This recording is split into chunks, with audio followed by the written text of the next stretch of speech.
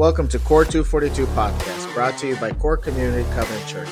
Now let's dive into the Word of God with Pastor Max and Pastor Trish.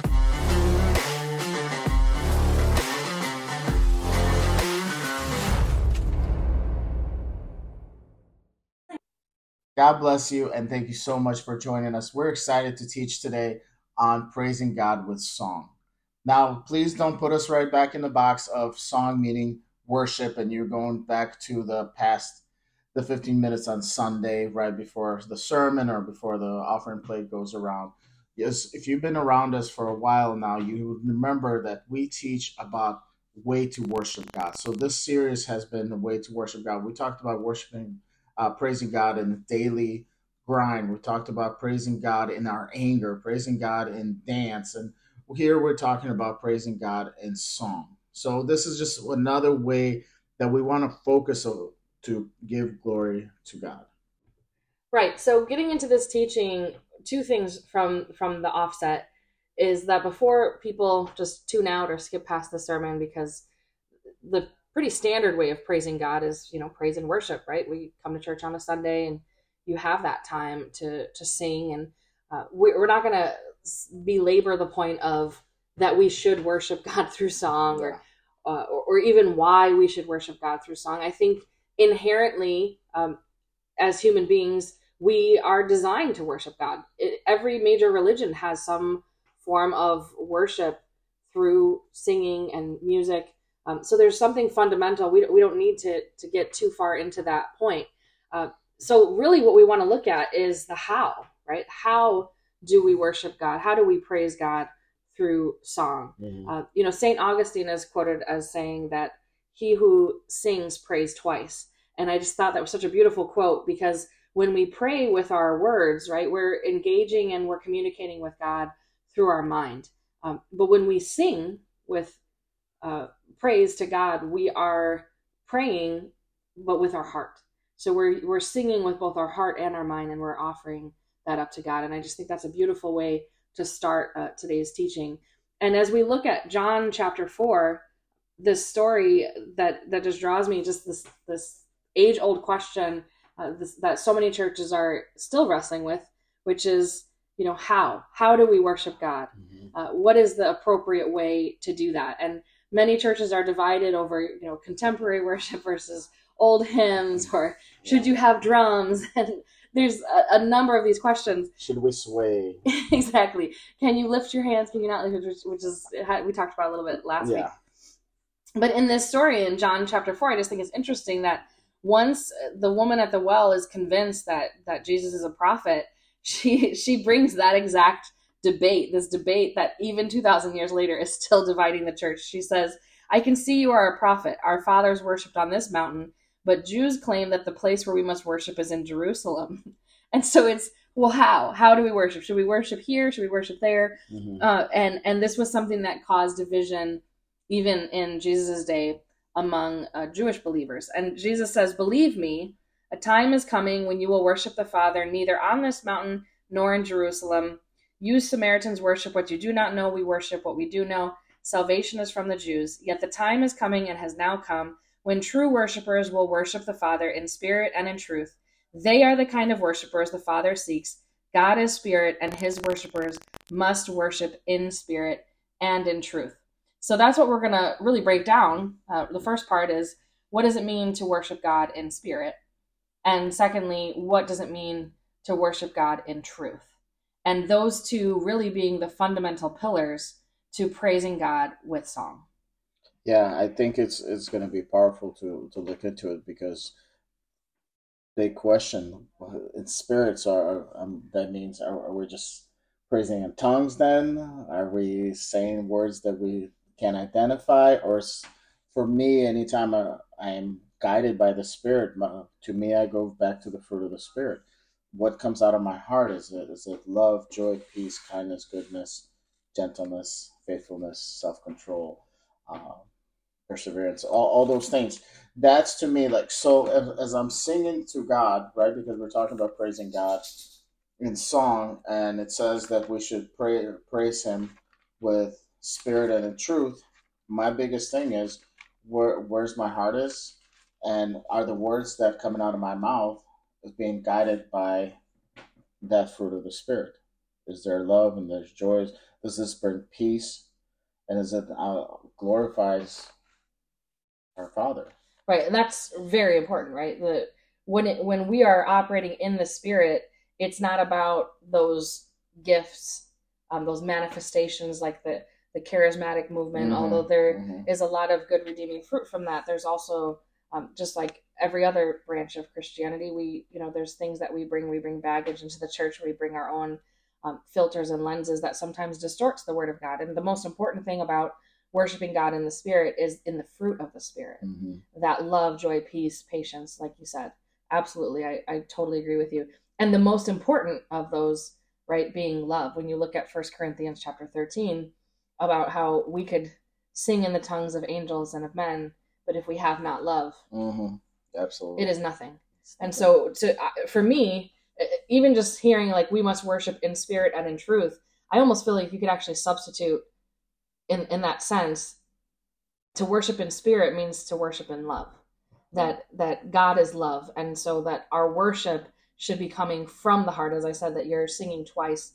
You're singing not only with your mind, you're not speaking to God just with your mind, but you're speaking to God with your heart. And Paul, I mean, even takes it further. He says, in church I'd rather speak 5 intelligible words than 10,000 words in a tongue. So when we worship, and we're deep in that worship experience, that doesn't necessarily mean that we should just start blurting out words that are unintelligible, but there is a prophetic component to worship, which is often not discussed. That is a tradition throughout Scripture, that when people would sing, there was a prophetic component to it. You even see in the stories, through the Old Testament. Yeah, absolutely. As we look into Moses' song right away in Exodus chapter 15, just right after they walk through the Red Sea and everything else, and Moses right away knows what needs to be done after this amazing miracle, right? He turns around and starts praising God with song. And the first part, the first 12 verses in chapter 15, he talks about what just happened, how God delivered them from the Pharaoh, from Egypt and everything else. But then what Trish was saying, then you look at starting in verse 13, it says, in your unfailing love, you will lead the people you have redeemed. In your strength, you will guide them to your holy dwelling. The nation will hear and tremble. Anguish will grip the people of, and it just keeps going of talking about what God is going to do next. And that is the cool part about this song, led by the Spirit, right? And not only be led by the Spirit, because as we read on in the Bible, we know there's also truth, right? Right. This is how you know the prophet was a prophet, because when he prophesied, it actually came to pass. If not, he got stoned. But but then we look at again another Moses sings another song in Deuteronomy 32, and again he reminds the people how good God is and what He has done. But then he says it's very sad. That song ends very sad because he says, if you follow God, this is the blessings that you're going to receive. If you don't do and follow God, this is the punishment that you're going to receive, or the consequences. Thank you. For some reason, that word is leaving my mind today. Consequences, and then sadly he ends. He's like, and I know you're going to do your own thing, right? But he's prophesizing these things um, to God's people. So that's a powerful part of the song. So again, when we sing, make sure that we're led by the Spirit. We're singing the truth, and the words come out of our mouth. Right. And the tradition obviously continues. I mean, you see David is the classic example of one who had the heart of God, right? Mm-hmm. And because he was a man after God's own heart, when we praise God with song, it's communicating not just with our minds but with our hearts. And David being such an example of this, I mean, the entire book of Psalms, so much of it is dedicated, was written and is attributed to David. I mean, there's obviously others who contributed as well, but he was the primary author and player in that, because out of the overflow of his heart, his mouth would speak, and it resulted in this beautiful praise to God, and not all of it being joyous and happy. Some of it Mm-hmm. being full with lament, as we talked about a couple of weeks ago, even anger. Out of that wellspring, this beautiful legacy emerged, and we have that in the gift of Psalms. And there are others who it says that the Spirit of the Lord came upon, and they were given the gift to write songs as well, and their writings are also in the book of Psalms as contributors, as authors to those initial hymns as well. And then it continues even into the New Testament, right? Mm-hmm. I mean, you see in Luke, right out of the box, you have Mary's song, you have Zechariah's song, again operating in the prophetic, because they're visited by angels and they're visited, and the Spirit of the Lord gives them a word. Mm-hmm. And in response to that prophetic, they worship and they praise God with singing. Yeah. And sometimes it's with instruments and sometimes it's without. But the most important thing is that we're worshiping in spirit and in truth. Not so much whether or not it's an organ or a keyboard or an electric guitar or drums. Yeah, I think that's a really beautiful point for me to hear, is that it's out of their heart, out of God did this for me. Like that's to me, it's so wonderful. God did this to me, and I can't help but sing and rejoice of what He has done for me. And the thing is, they're not focusing so much on themselves. It's all to God's glory.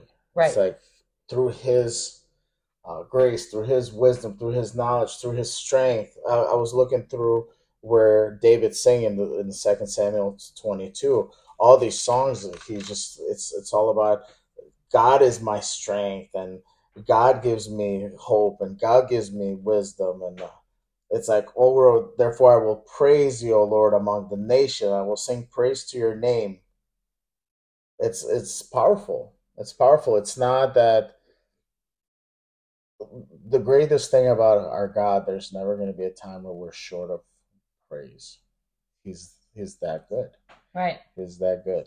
And in Mary's song, it starts off with, my soul glorifies the Lord, my spirit rejoices in God, my Savior. So again, we see that she's worshiping in spirit. And as you mentioned, that's really the only thing that is attributed to her. The rest of it is all about what God has done, His hand, His mercy, His compassion. And Zechariah's song, which follows right after that, it says I'm reading from Luke chapter 1. This one is from verse 67. It says, Zechariah was filled with the Holy Spirit and prophesied. Mm-hmm. Again, that theme of prophecy, where the Holy Spirit is actually speaking through you when you're singing at times, which is powerful. I don't think we talk much about that, and we might need to even unpack that at a later point, because I'm not totally sure what that means, but it's definitely a theme here. But he goes on to say, praise be to the Lord, the God of Israel, for He has redeemed His people. And the focus of all of this praise, the center of true praise in song, is God. It's not about us. Yeah. We are not at the center of it all, like that old classic Jesus is the center of it all. Yeah, well, and I think that leads us to our next point. Going back to what Trish was saying in 1 Corinthians 13, she read the beginning of it, but she kind of missed my favorite part about that verse. I think it's verse 4, 1 Corinthians 13, verse 4, where it says, if you don't have love, then you sound like a resounding gong. Like for me, I'm picturing this big old thing that makes lots of noise, and it's annoying. It's not beautiful. I don't know why it was even made. Maybe just to get attention, right? I think it literally, look at me. That's what gong is for. You hit that thing, and it's like, look at me. That's all it is. But it's just annoying if you keep hitting it over and over and over again. So to me, I feel like when we come to God without love, right? We talked about love, not being led by the Spirit, not speaking in truth. When we're coming to Him, it's just a resounding gong. It's just there's nothing there. What we're trying to do when we don't come with love, spirit, and truth, we're coming to be like, hey, look at me, and it's not. It's all about you with that love, and we're gonna have to go look at Amos. And we gotta get into Amos. It's good one of those Amos. The good old Amos. It's one of those verses that the first time I read it, it was a really a punch in the face. It's such a reflection of where we are as churches. Right. So in Amos chapter 5, many of you may be familiar with this text, but in verse 21, it says, I despise your religious gatherings. I cannot stand your assemblies. Even though you bring me burnt offerings and grain offerings, I will not accept them. Though you bring choice fellowship offerings, I have no regard for them. And here's the heart of it. Away with the noise of your songs. I will not listen to the music of your harps. Let justice roll on like a river, righteousness like a never failing stream. Wow. And again, going back to that, he wants us to worship in spirit, which is the fruit of the spirit, that love, joy, peace, patience, right? So he's looking for justice. Micah 6:8, he has shown you what he requires of you, right? And that's to love mercy, to do justly, and to walk humbly with your God. And that is something that we so often miss. We're so worried about the dim lights or the fog machines or the PowerPoint up on the screen, or how well the musicians and the soundboard and all of these things. We're so distracted by so many things, and we are missing the heart of worship. Yeah.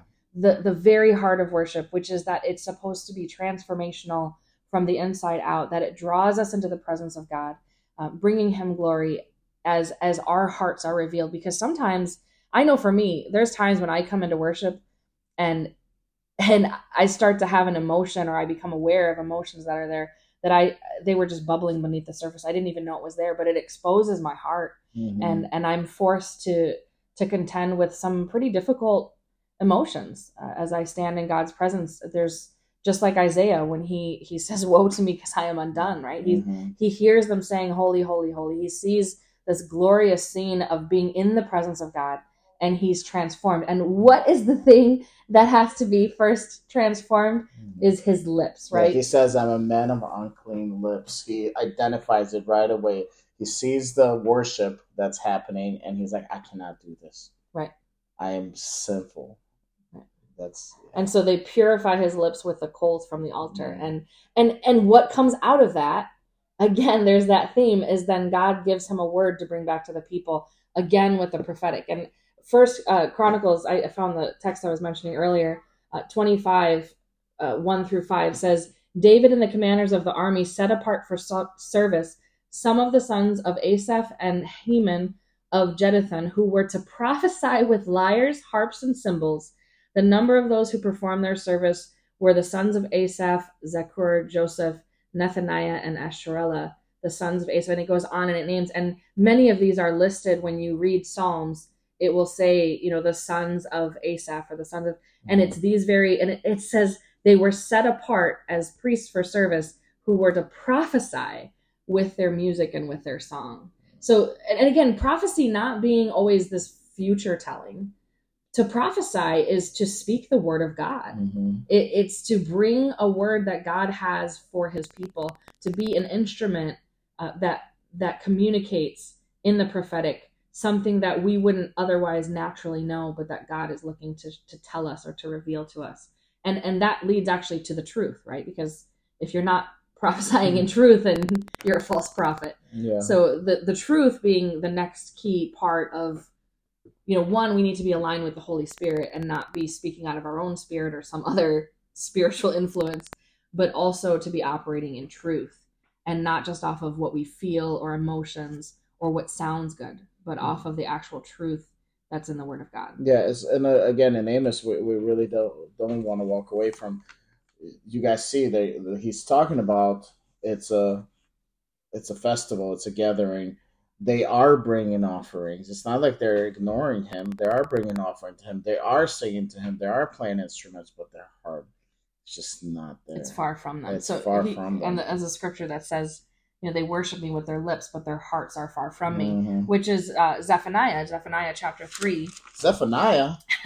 Gotta love it. We're digging out some oldies but goodies today. I haven't heard too many sermons out of Zephaniah, but I love it. So Zephaniah chapter 3, it starts in verse 9. It says, I will purify the lips of the peoples. Again, this metaphor that we see, with Isaiah. All of them will call on the name of the Lord and serve him shoulder to shoulder. From beyond the rivers of Cush, my worshipers, my scattered people will bring me offerings. So there's this beautiful picture, where they were being rebuked in Amos. God is restoring them here in Zephaniah. He says, on that day you will not be put to shame for the wrongs you have done. I will remove them from the city, those who rejoice in their pride. Never again will you be haughty on my holy hill. I like to say it that way, haughty.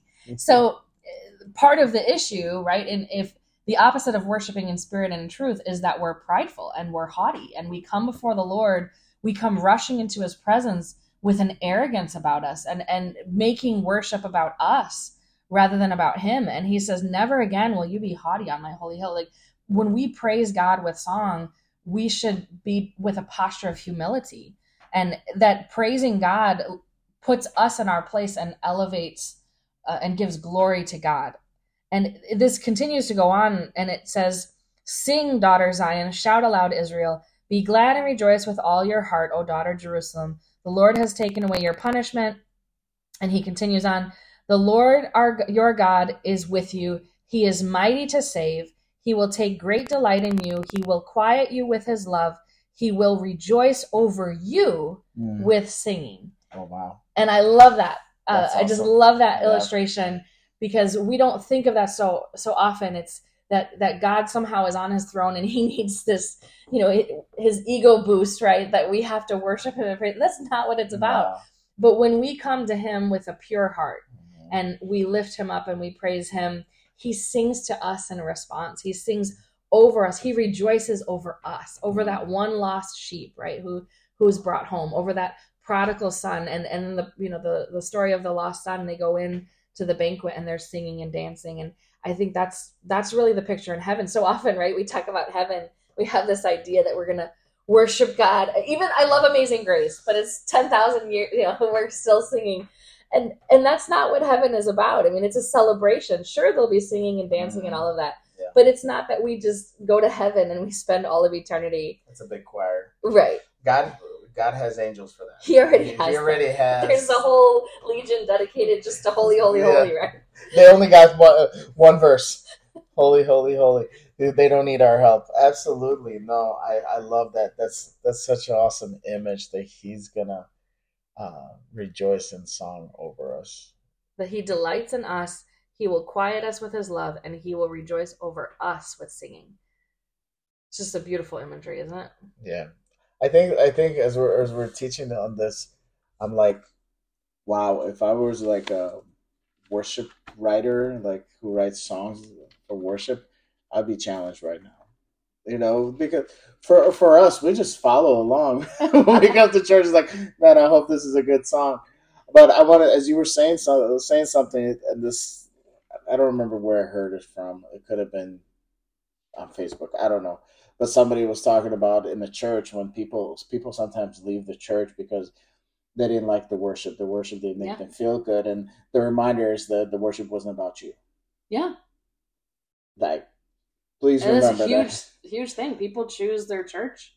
They leave and they find a new one, so often based on whether or not they like the worship. And then, the second is usually the sermon, right? Whether they like the pastor or the preaching. Well, what kind of coffee they serve. It goes in there. Anyways.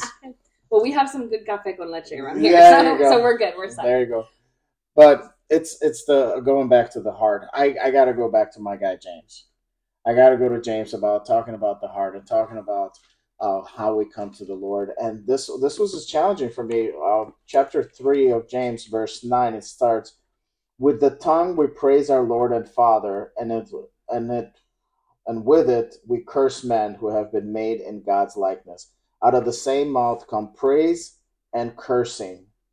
My brothers, there should not be. Can both fresh water and salt water flow from the same spring? To me, it was just, that's the song part of it. Also, it's when we're coming to the Lord with our song, what was before? Yep. What was coming out of our spring? What was coming out of our mouth before that? And that's when you were saying, like, when you come to worship God in song, what was happening before this? Did I just curse out my spouse and my children and whoever cut me off, and that's what's coming out? And now I'm in church or wherever, and I'm like, holy, holy, holy. And it shouldn't be like that, and that's a challenging for, it's not a Sunday thing, it's an all day thing. The things that come out of us should be praises, Right. especially when we're speaking to God. Yeah, Ephesians chapter 5, verse 15 says, "Be careful then how you live, not as unwise but as wise, making the most of every opportunity because the days are evil. Do not be foolish, but understand what the Lord's will is. Do not get drunk on wine, which leads to debauchery. Instead, be filled with the Spirit, speaking to one another with psalms, hymns, and spiritual songs. Sing and make music in your heart to the Lord, always giving thanks to God the Father for everything in the name of our Lord Jesus Christ, and submit to one another out of reverence for Christ." And it resonates with what you're saying, which is that you can't be singing praise music 1 minute and being engaging in worldly things the next. And so often as Christians, we do that. We take our faith and we compartmentalize it to, Very much so. that hour on Sunday, or that 15-20 minutes of devotion time when we're listening to worship music or in a Bible study. And really, the worshiping in spirit and in truth, this mountain, that mountain, or wherever, is that we're supposed to worship all the time, right? And to be singing and making music in your heart to the Lord, always giving thanks. So we're not supposed to just sing in praise to God for 20 minutes on a Sunday. We're supposed to be doing this Monday, Tuesday, Wednesday, all week long. And it takes me back, honestly, to the culture that we had when we were back in the day in college. We were at a Christian campus, and a lot of the students were pastors' kids or church kids. And so often they would be at a party on Saturday night or in the club, right? And they would be just absolutely wasted. But then on Sunday, they were leading the chapel, they were leading the worship. And it just sent this, even then, as young in our faith, we felt that there was a dissonance there. There was a lack of integrity, a hypocrisy almost to it, that you couldn't be bumping and grinding on a Saturday night and then lifting your hands and praising and singing on Sunday. And this carries even into adulthood. A lot of churches are like this as well. You have worship leaders and musicians who are very talented, but their discipleship component, there's not necessarily that much truth or depth to it.